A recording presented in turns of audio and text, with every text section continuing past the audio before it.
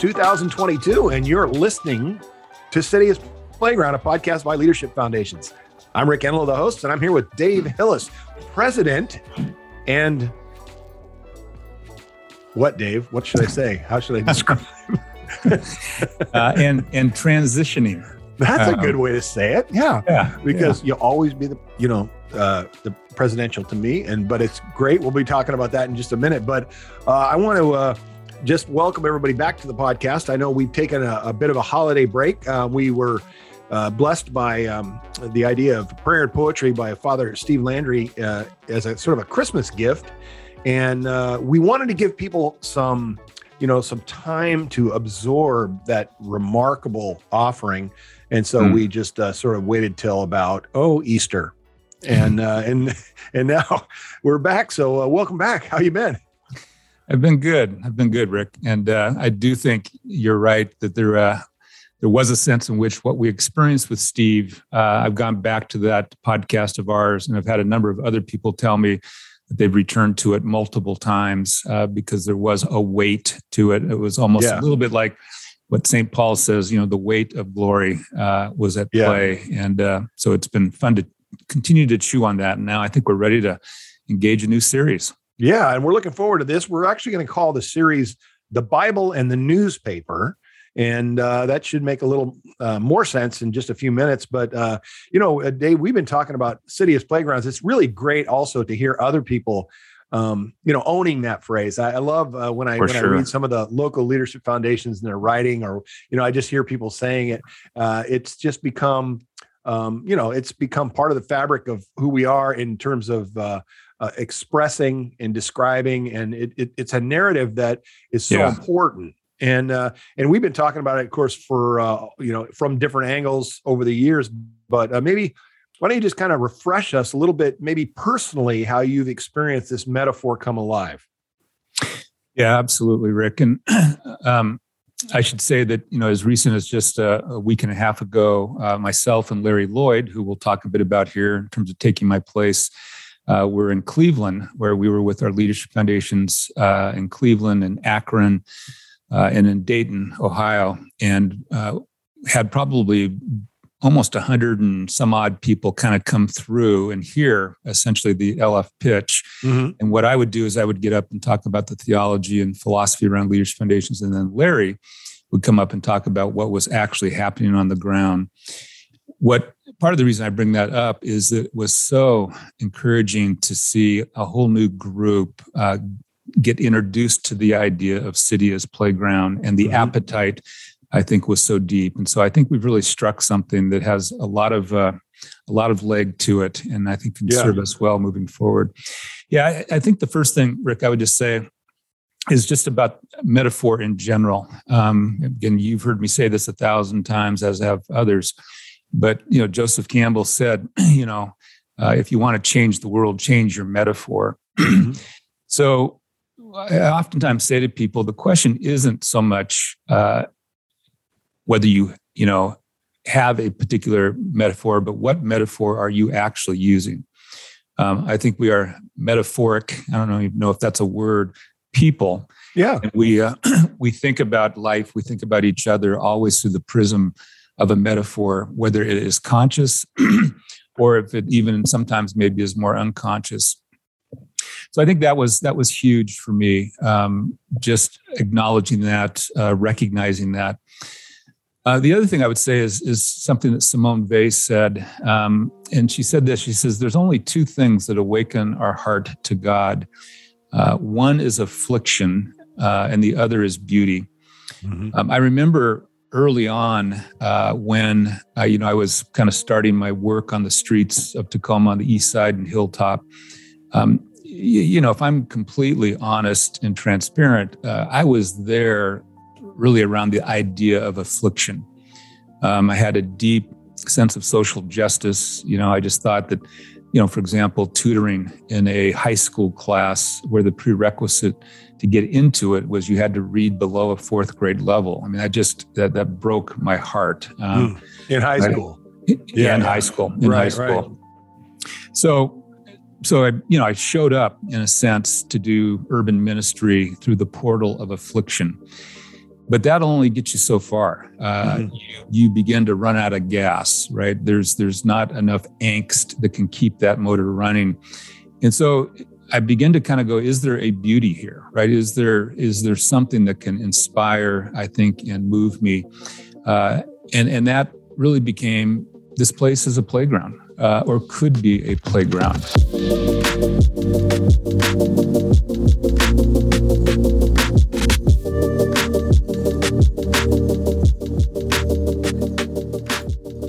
Yeah. And so on a very personal level, I carried that, all the way back to my Young Life days and early days in NLF.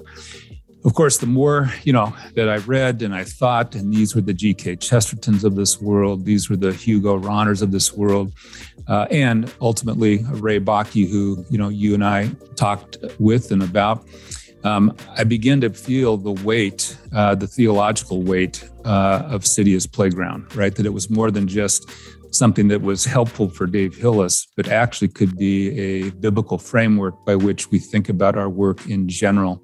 And it was really, I think, a wonderful way to kind of translate Zechariah 8, which has really become, the large motif of Leadership Foundations, right? That Zechariah saw a city, not unlike all of our cities, that was beat up and in trouble, and had the audacity to say, there is coming a time where little kids will be playing on your streets. The elderly will be with cane in hand watching them. And that, kind of scripture we translate as, that's right. And it's seeing the city as God's playground rather than a battleground. Yeah. Which is not to say at all that you gloss over a lot of the hard edges. I mean, certainly Zechariah didn't either, but it is more to do with, a way of seeing, right? Directing your sight line. That I think has become key.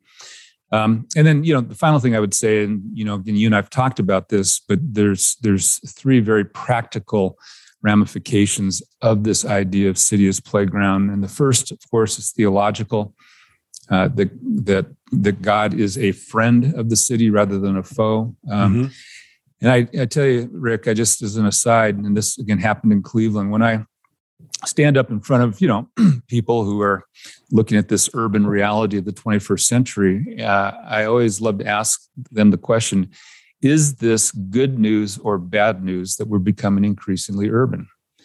And there's always this pause. And then I say, I would want to argue that it is a demonstration of God's sovereignty, that the world is becoming more urban, because the scripture itself tells us that while, the whole thing began in a garden, it ultimately ends in a city. Right.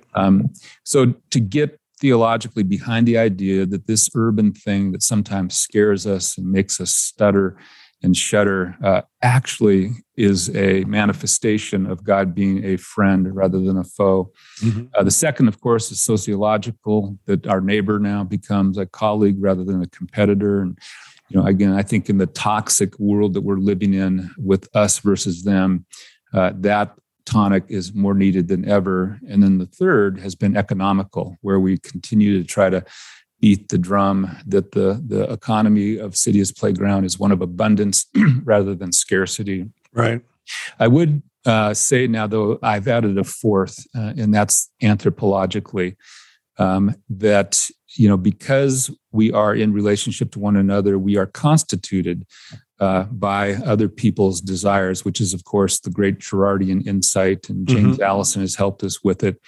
But in that context, what that means is it brings together, I think, the Bible in one hand, right, to continue to help shape our theological sort of imagination, but also the newspaper. And it was Karl Barth that beautifully said, and we think he said it, actually, I should say that.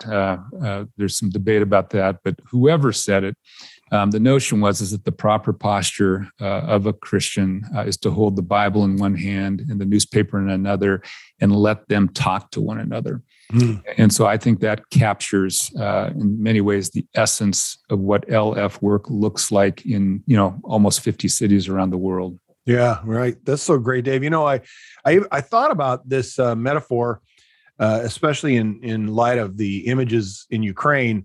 at how, I mean, when you talk about battleground, you're thinking, oh, I had no idea, how just horrific, that was going to end up being. But, and again, like to your point that it seems like such a demonstration of affliction, which it is. But then I started to see and look for a different way of seeing. And I'm also completely stunned with the beauty of the devotion of the folks to their cities. Like I've heard, especially, Absolutely. President Zelensky and others who say like, Kyiv, like, this is my city, That's right. and I will not, walk exactly away. Right. I mean, you can just see this love and this loyalty for a city that I've heard you and Larry and others, describe. And so even in the middle of what we, hope to see end soon, there is this hope in that metaphor, but without denying the fact that, there's an attack. And so I think that plays out, obviously most graphically, in that part of the world, but it's just a mirror of what we see. Yeah, so I appreciate that. One of the things, Dave, is that I hear people use this phrase a lot, space. They use this space word because, like, I talked to my son, hey, he got a new job, and somebody says, well, what are you doing now? He's like, I'm working in the tech space. I'm like, okay. And then, my other son, like, is in the insurance space, and then I was thinking, well, if people from NASA would probably be working in the space, right? That's kind of cool. And then somebody asked me the other day, that, like, you're a pastor, right? And they said, well, so what's your job? And I said, well, I work in the space between life and death. And then I started thinking about the Easter season, in which Jesus seems like he's trying to explain that he's at work in the space between death and life. But I think it's important for us to kind of, have some understanding of, where we operate. And I certainly think that LF has been and will continue to be in that space between, the Bible and the newspaper, in that space between what is a sociological reality and a theological truth, and that is a remarkable space. And I would say not a very populated space. So I think I'm so thankful that LF, occupies that space, but we want to kind of examine that in this series.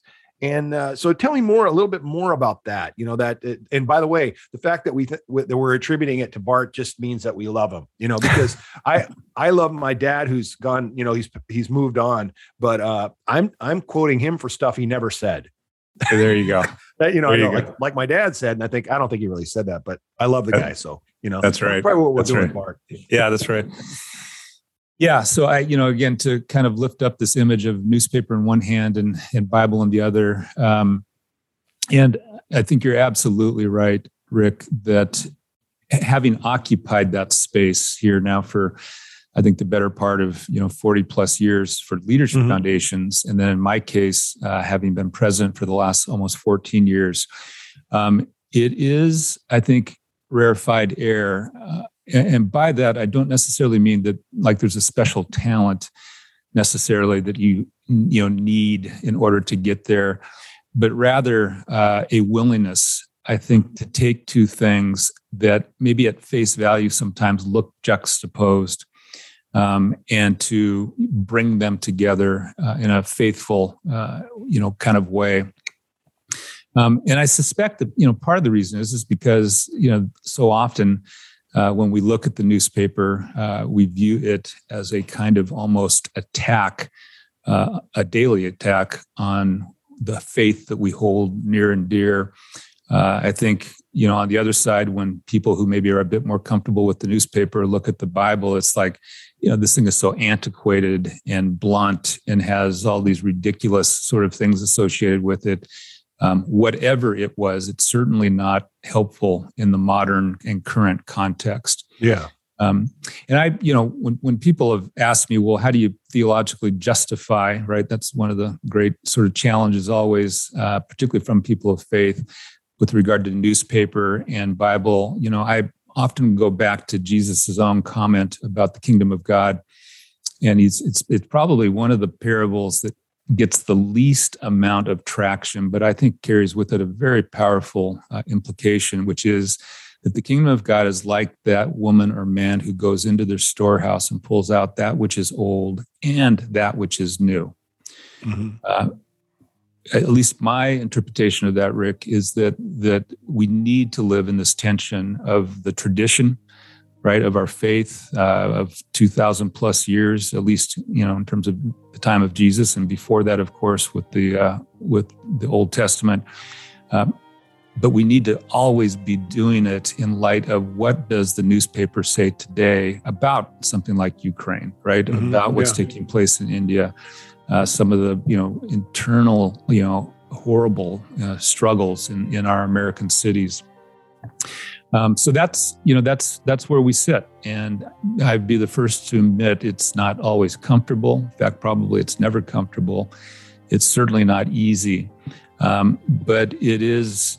Again, to use that space idea, Rick, exactly, I think the space that the Holy Spirit, seems to be operating in, and to pay attention to that space, I think, is to align ourselves with what the Holy Spirit is already doing.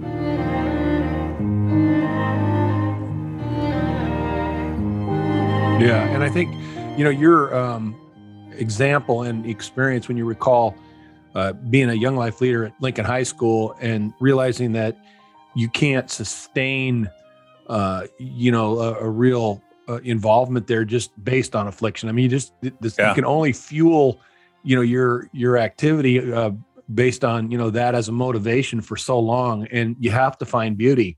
Yeah. And I think that's really cool. I also think that, there's that classic line, that we've heard before, you're so heavenly minded, you're no earthly good kind of thing. And, there some people think like, well, you can't mix these two things. I do see the Pharisees, making that claim with Jesus. They're always like, by what authority do you have? Like, kind of, but I think that, that there is a certain, maybe I shouldn't, prejudge it as, Pharisaic, but, it seems like that. But, the idea that, hey, you're just watering down, the authority of Scripture. We're talking about supernatural stuff here, so we don't need to, pay much attention to the natural world. How do you address that, when you see somebody who thinks that, a calling, it has to be, I guess maybe this is putting words in their mouth, but the less practical it is, the more spiritual it is. Right. Yeah, absolutely. Yeah. I mean, that of course is the debate, and it is run, wild in, all denominations. I mean, I'm Roman Catholic, and the battle is excruciating between what might be considered the traditionalists, right? The faith deposit that's been handed down and that cannot be tampered with. And then the more progressive, right? Something like Vatican II, that was an example of that, or even Pope Francis himself has been accused of such, where they are, losing the tradition and trying to be current and contemporary. So I will always say to people, I want to acknowledge that is a tension, right? I'm not saying it's not a tension, but I find it to be a little bit overwrought. And I can give you plenty of examples, of men and women who I've had this conversation with, who, for example, are divorced and find themselves in leadership positions. And so when I, ask them, well, how is it, right? Given that the Scripture seems to be pretty clear that you are to be eliminated from any kind of leadership. They said, well, we've matured in that position. So it's like, right. It's already baked in, I think, to most people as they read the Scripture, that they are, kind of migrating and looking at, things like science and what we're learning about, each other and humankind. So I think, again, the real question is why do you choose to be progressive on this issue, and this issue, but you are, quote unquote, a traditionalist on this issue and this issue? Right. And again, I'm not trying to persuade anybody to a particular position, but rather just lift up the mechanism that says you're already doing that. Now, if we can both admit in a kind of honest and transparent way that we are both doing that, now we can begin to give reasons for why, I have moved on this issue. You know, Mhm. is it Right. is it due to my rereading of the Bible? Is it due to some science, you know, that has shown up that has maybe, you know, given us new ways of thinking about a particular issue? So again, I have a very, very high view, deep love of the Scripture, but I find that the Scripture itself, you know, and something like, you know, what's happening in Acts, is progressive, right? It is taking a group of Jewish men and, you know, beginning to open up ears and eyes with regard to the ramifications of the gospel that they were asked to steward. And maybe most famously, you know, Rick, you know, you get to something like Acts 10, and here's old First Church himself, Peter, who has an epiphany, right, by way of a dream, and you know, he's desperately trying to hold on to what he understood to be, you know, the tradition of the elders, and finds out that the gospel is for Gentiles, and goes through a massive transformation. Well, there was nothing in, you know, the tradition as he understood it that made him think that it was for, right, the Gentiles. Right. I mean, there were hints of it, right? He watched Jesus with the Samaritan woman. He, you know, had encounters with people that probably he wasn't, you know, fully aware of, or at least comfortable with. But it was, I think, Peter hanging on to, you know, in effect, the Bible, or his Bible at that time, and the newspaper, and beginning to realize, wow, there is more to this than I ever imagined. And I think that's the way you understand the book of Acts, right? It continues to pull back layer after layer after layer of just how big, how expansive is this thing called the gospel. And you, in the end, by the end of the book of Acts, you go, it's for everybody.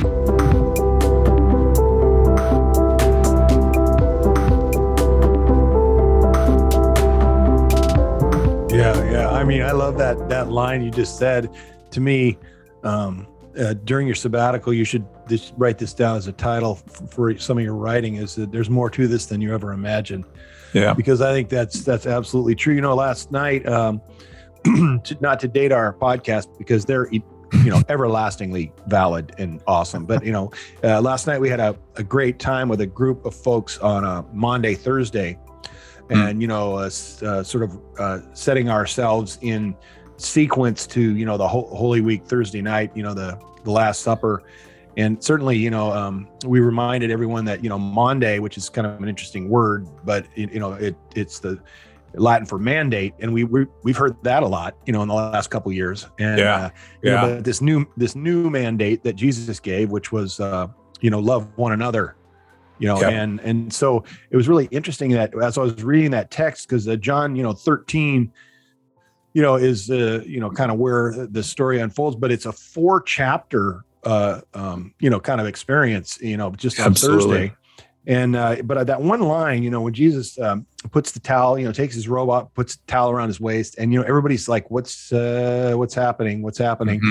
I think about how that expression, like there's more to this than we had previously imagined. Like, we've been to Passover quite a few times and we've never had the towel thing happen, you know? And then Jesus says to him, you know, when he must obviously see that they're like, what in the world? You know, this is not part of the, you know, we got the parsley here. We got the salty water, little horseradish. What about the towel and basin? That's like a new one, you know? Exactly. And then Jesus says in John 13:7, I read it last night, to this group that would gather, you don't understand what I'm doing, he said, but it'll be clear enough in just a little while. Yep. And I thought, wow, what a hopeful thing for me to hear, you know, and to read, you know, even last night, because I was thinking about the newspaper, you know, and I was thinking like, wow, what in the world, you know, is happening? And, you know, and then this line that Jesus said, hey, you don't understand what I'm doing right now, but it'll be clear enough pretty soon here. And I thought, wow, that is really, that really does speak to the LF space, you know, where you don't have to deny the reality of, you know, like we call it the urban reality. Yeah. And I actually heard, you know, Tim Keller, who's a pastor in Manhattan for 30 years and now is, you know, really advocating, really, he's starting to raise his voice for what the LF Network has been talking about for 50 absolutely. years, but he's starting to talk about not just his city, but cities. Yep. And then one of the things I thought was really interesting is he just said he's praying that if someone feels that God would want them to engage, ministry in the city, or that space, between the newspaper, and the scripture. Yeah. That he said, if you feel that that's the way God's leading you, then his encouragement was, if you think you're supposed to do it for 2 years, give it 4. If you think 5 years works, give it 10. Like, he's just saying, just give it, just give it a chance and see what God's up to. So I thought it was pretty cool. Yeah. Going back to your comment about Jesus saying, you guys don't fully get it yet. I think that's probably, something I should tattoo on my arm when I look back. That would be a good tat, yeah. Yeah, when I look back over our work, because there has been a sense in which, I think as LF has walked into the spiritual and social renewal of cities, we haven't fully known what it is. It's been this grand sort of entrepreneurial, innovative project that, interestingly enough, Rick, having done it for so many years now, we are beginning to understand, so that's what that was. And in some ways, this is going to be a little bit of my new chapter in life, is to have more time, more margin in my life to reflect on exactly what you just described. What is now that understanding that Jesus has given us about how to work in cities and communities really around the world. And so I really like that. Yeah. Well, I think sometimes, and of course, I wouldn't want to advocate this as an excuse to not have a strategic plan, because that's helpful too. But I think sometimes we just don't really know, and then we just obey, we follow, we live it out, we love. We find beauty instead of affliction, and then we can take better notes later. That's right. Sometimes we don't have we don't have it all figured out, but that's definitely what we're seeing now.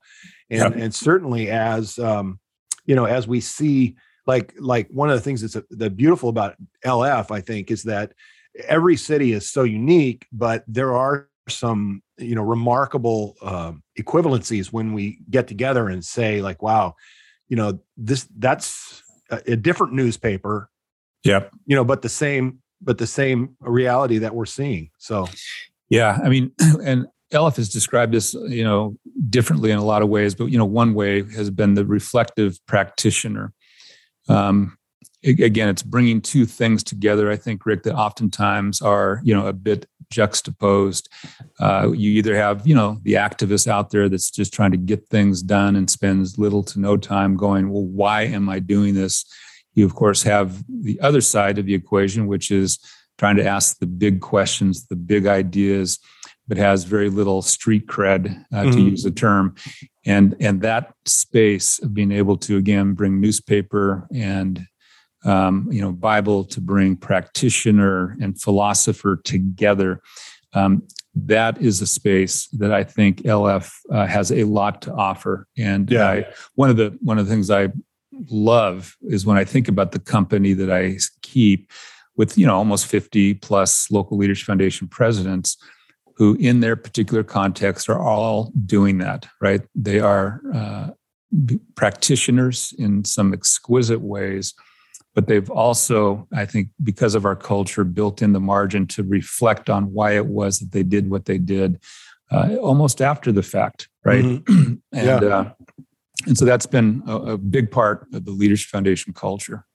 Yeah, well, I had a chance to connect with an old friend. We haven't seen some of our friends for a couple of years based on, just being kind of distanced, but I talked to this guy, and he's been a musician his whole life, and he does a lot of stuff in the worship, venue. But he said that whenever he told somebody that he was like, oh yeah, I'm a Christian musician, they would be like, okay. You know what I mean? Oh yeah. They're just kind of like thinking that's highly unnecessary, actually, but recently he met somebody, and the person was like, completely, more of a newspaper, person than a Yeah. the scriptural person. They said, well, "What do you do?" And he said, "Oh, I write musical prayers." And they said, "That is so cool." Right. And it became like this point of conversation. And they said, "Can you send me some?" And so he sent them some of his music, and they just thought it was great. And like super. Now he's in this ongoing conversation with this person because he just described what he was doing in a way that that wasn't off-putting, but it was even more significant than what he previously described himself. I've seen that with LF, and I think, what do you think if you were to try to answer this question? How do you think this dynamic of, the Bible and the newspaper, or the street and the academy, have shown up, in like kind of redefined how we think? Yeah, I think that's a great question. In hearing you describe it, Rick, I also think about, the fact that when God, by Moses, was asked God's name, right? What you would want is something kind of muscular and big, whether it was Thor or, one of the Greek or Roman gods. But this response is, well, I am. And theologians would spend a lot of time, trying to figure out what exactly does that mean. And in effect, one way to translate it is that, I am the energy behind everything that you encounter, you experience. And so I think in that sense, there's a deep biblical reason, Rick, for doing exactly what your friend did, which is to say, instead of me trying to kind of, define, what I do and categorize it, let me simply describe to you what is happening. And you can name it, you can, describe it any way that you want. So, yeah, I think with regard to, leadership foundations, there's, again, almost 50 leadership foundations around the world. It represents 193 different initiatives and programs in different domains, ranging from, healthcare to housing to, church planting to discipleship to mentoring. So in that sense, Rick, that 193, I would argue, are demonstrations of leadership foundations that have grabbed a hold of the newspaper of their city, and asked the question, what is needed here? And also held on to their Bible and said, how do we form and inform that activity with the sense of who God is, what the incarnation means, what is the Holy Spirit up to? So that's just been terrific. In fact, next week, we will be going to our Leadership Foundation in West Virginia, Philippi, West Virginia, where they will be having their accreditation process, and myself and Larry Lloyd will be there. And I'm, again, absolutely, convinced that I will see another, huge, demonstration of someone like Rustin Seaman, who's the president there, holding on to the paper in Philippi, which is dominated by the opioid crisis and all that's taking place there, and the programs that he has developed to deal with that, and at the same time, grabbing hold of his Bible and saying, now, how should we take on this opioid crisis in a way that is empathetic and compassionate? So that would be a good example. Yeah, at a different level, it was interesting, Rick. Here about 3 months ago, I was asked to write an article for Comment magazine, and Comment is a wonderful quarterly magazine that is trying to kind of recover, theology for the public square. And so the editor, who's a good friend of mine, asked if I would write an article. And the article ended up being titled Non-Reactive Leadership, Lessons from Rene Girard and St. Ignatius of Loyola. And it was actually kind of fun to write. Of course, the person we referenced before, James Allison, I used one of his quotes to talk about this idea of non-reactive. But I think the article represents a good sort of merging of both the theological and the philosophical, in the sense of, here's Rene Girard and his wonderful sort of understanding of anthropology, and then really tried to grapple with, St. Ignatius, who was the practitioner, right? Who, created the largest religious order in the Catholic Church. And so to kind of use those two to kind of dialogue with each other in this paper I put together, I think would be another example of the way that LF is always trying to figure out how to keep, again, that newspaper and Bible together. So, yeah. Well, I read the article. Way to go. It was like, I'd have quite a few conversations with you in both those lanes, but it was really helpful to me, again, to see how they're assimilated, and then to understand, how LF lives it out. So I think that's awesome. And I was even thinking about, the title of, a lot of LF's training material is street, from Street Psalm, and right there is, that title sort of embodies that idea of, the street and, and the Psalm, and the reality and the poetry, guiding us. So I think you can see that as examples, and not only, those kinds of references and the comment article, but even when we started off, we started, very beginning of our conversation today, just, about talking about, the poetry and prayer, and, just that living in those two realities. And I think that's what's so helpful, because I had somebody the other day say to me, what does the Bible say about your iPhone? And they were trying to, make a point that, it's irrelevant. And, and then I was, I asked them, what does your iPhone say about life? I mean, so, so there we were, but it was friendly banter, but but there is that tension. And I think to admit it and then to pursue it is so great.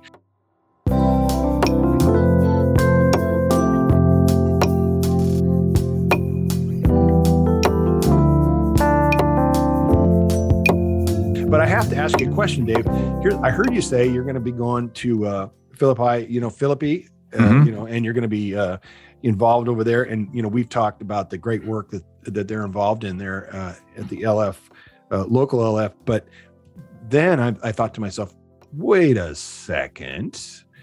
Aren't you on sabbatical, and aren't you transitioning from president to, what are we going to call you? Yoda or something, like chief right. mentor, but so explain to me a little bit about what the future looks like.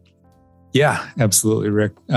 So let me kind of back up and give a comment around just the whole nature, I think, of leadership. When I look back over my shoulder, I think one of the themes has been my commitment to the next generation of leadership, and particularly, I think, women and people of color, and trying to kind of build a platform by which, if they were able to, could take my place. So that happened in Young Life way back in the day. That happened at the Northwest Leadership Foundation.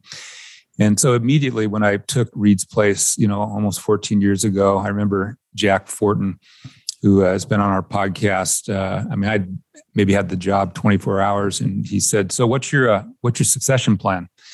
And I said, "Jack, give me a break. I'm still trying to figure out, this job." And he just very wisely said, "Dave, good leadership immediately begins to think about, a succession plan."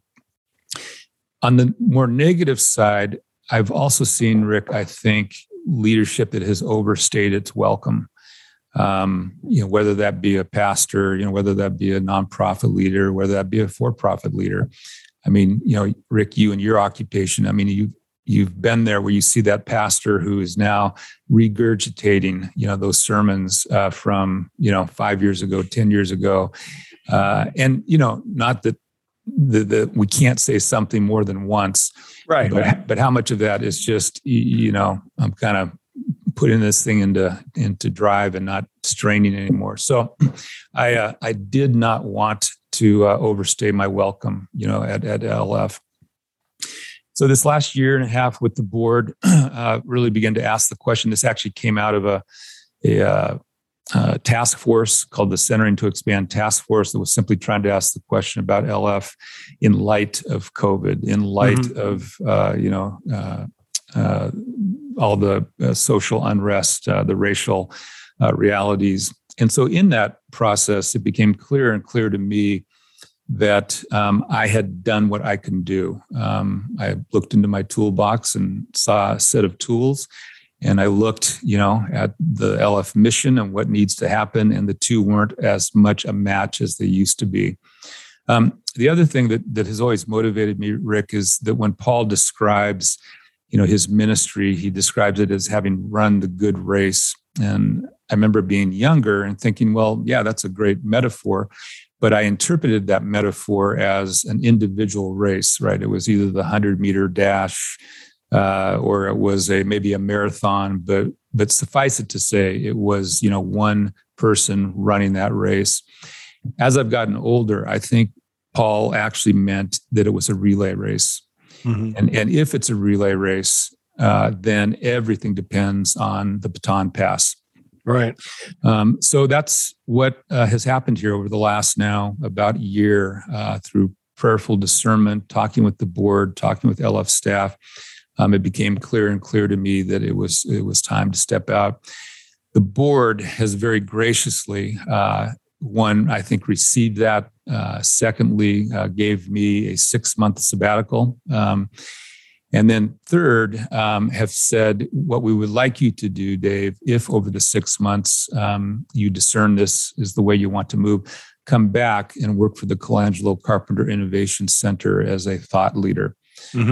We have found in LF that we are more and more being invited into some space that I think we need to inhabit, right? That somebody needs to be there to talk about what has worked on the streets and to be comfortable with that, and at the same time to be able to access, theoretical and theological frameworks. So that is what I will be doing over the 6 months sabbatical.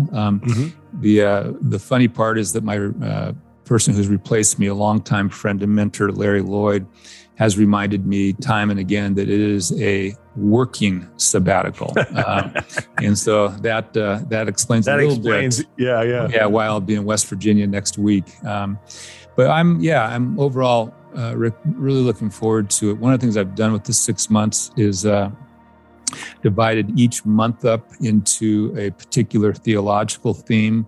Again, trying to address, what are the deeper ramifications of seeing the city as playground rather than battleground. So I will have a chance, for example, to spend a whole month with Terry McGonigal, who is my Greek and Hebrew professor, but is a real specialist in and around the concept of shalom. And so I'm going to sit with Terry and talk about, leader, the city as playground and shalom. I'm going to sit with Dale Irvin, who is a very good friend, former president of New York Theological Seminary, and talk with him about the built space and city as playground. And I hope, in doing all of that, I will be able to come back and have more resource, more ability to help leadership foundations around the world. Yeah. Well, no doubt at all. And I think that for our listeners, we just look forward to, the sort of updates and our. It's interesting that our little podcast here started off as, just kind of we'll take a flyer here, and I would have to say, I'm not the only one, I'm sure, but I like hearing your voice.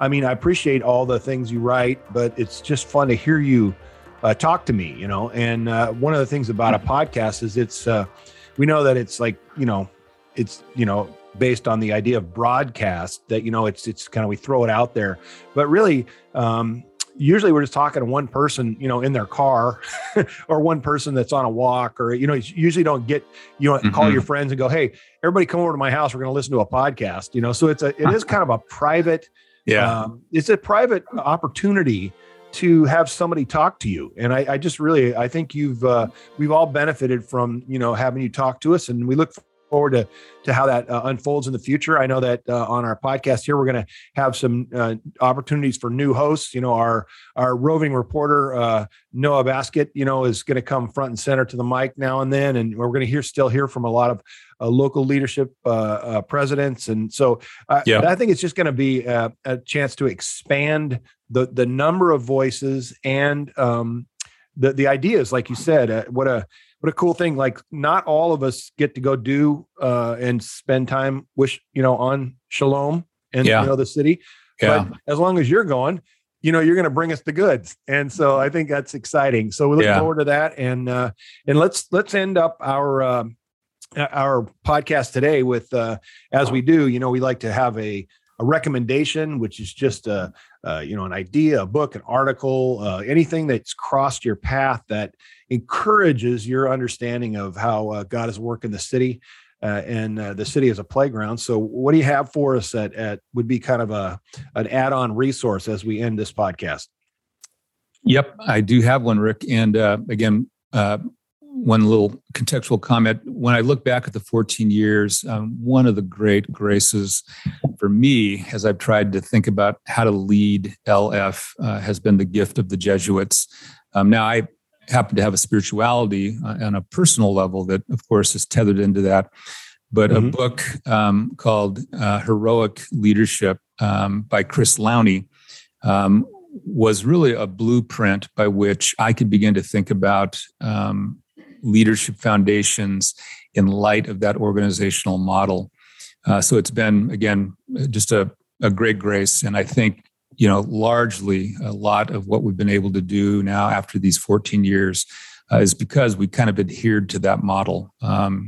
Ignatius, as I've said before, was a genius at a lot of levels, both spiritually, I think, and practically, and the way he built the Jesuit network is remarkable. Right. So all that to say that every year, Leadership Foundation's global office picks up a devotional theme that kind of guides our weekly staff calls. And we've done a whole host of things over the last 14 years. This year is a little bit of my swan song. I decided to come full circle. And so we've grabbed a book called Contemplatives in Action. Mm-hmm.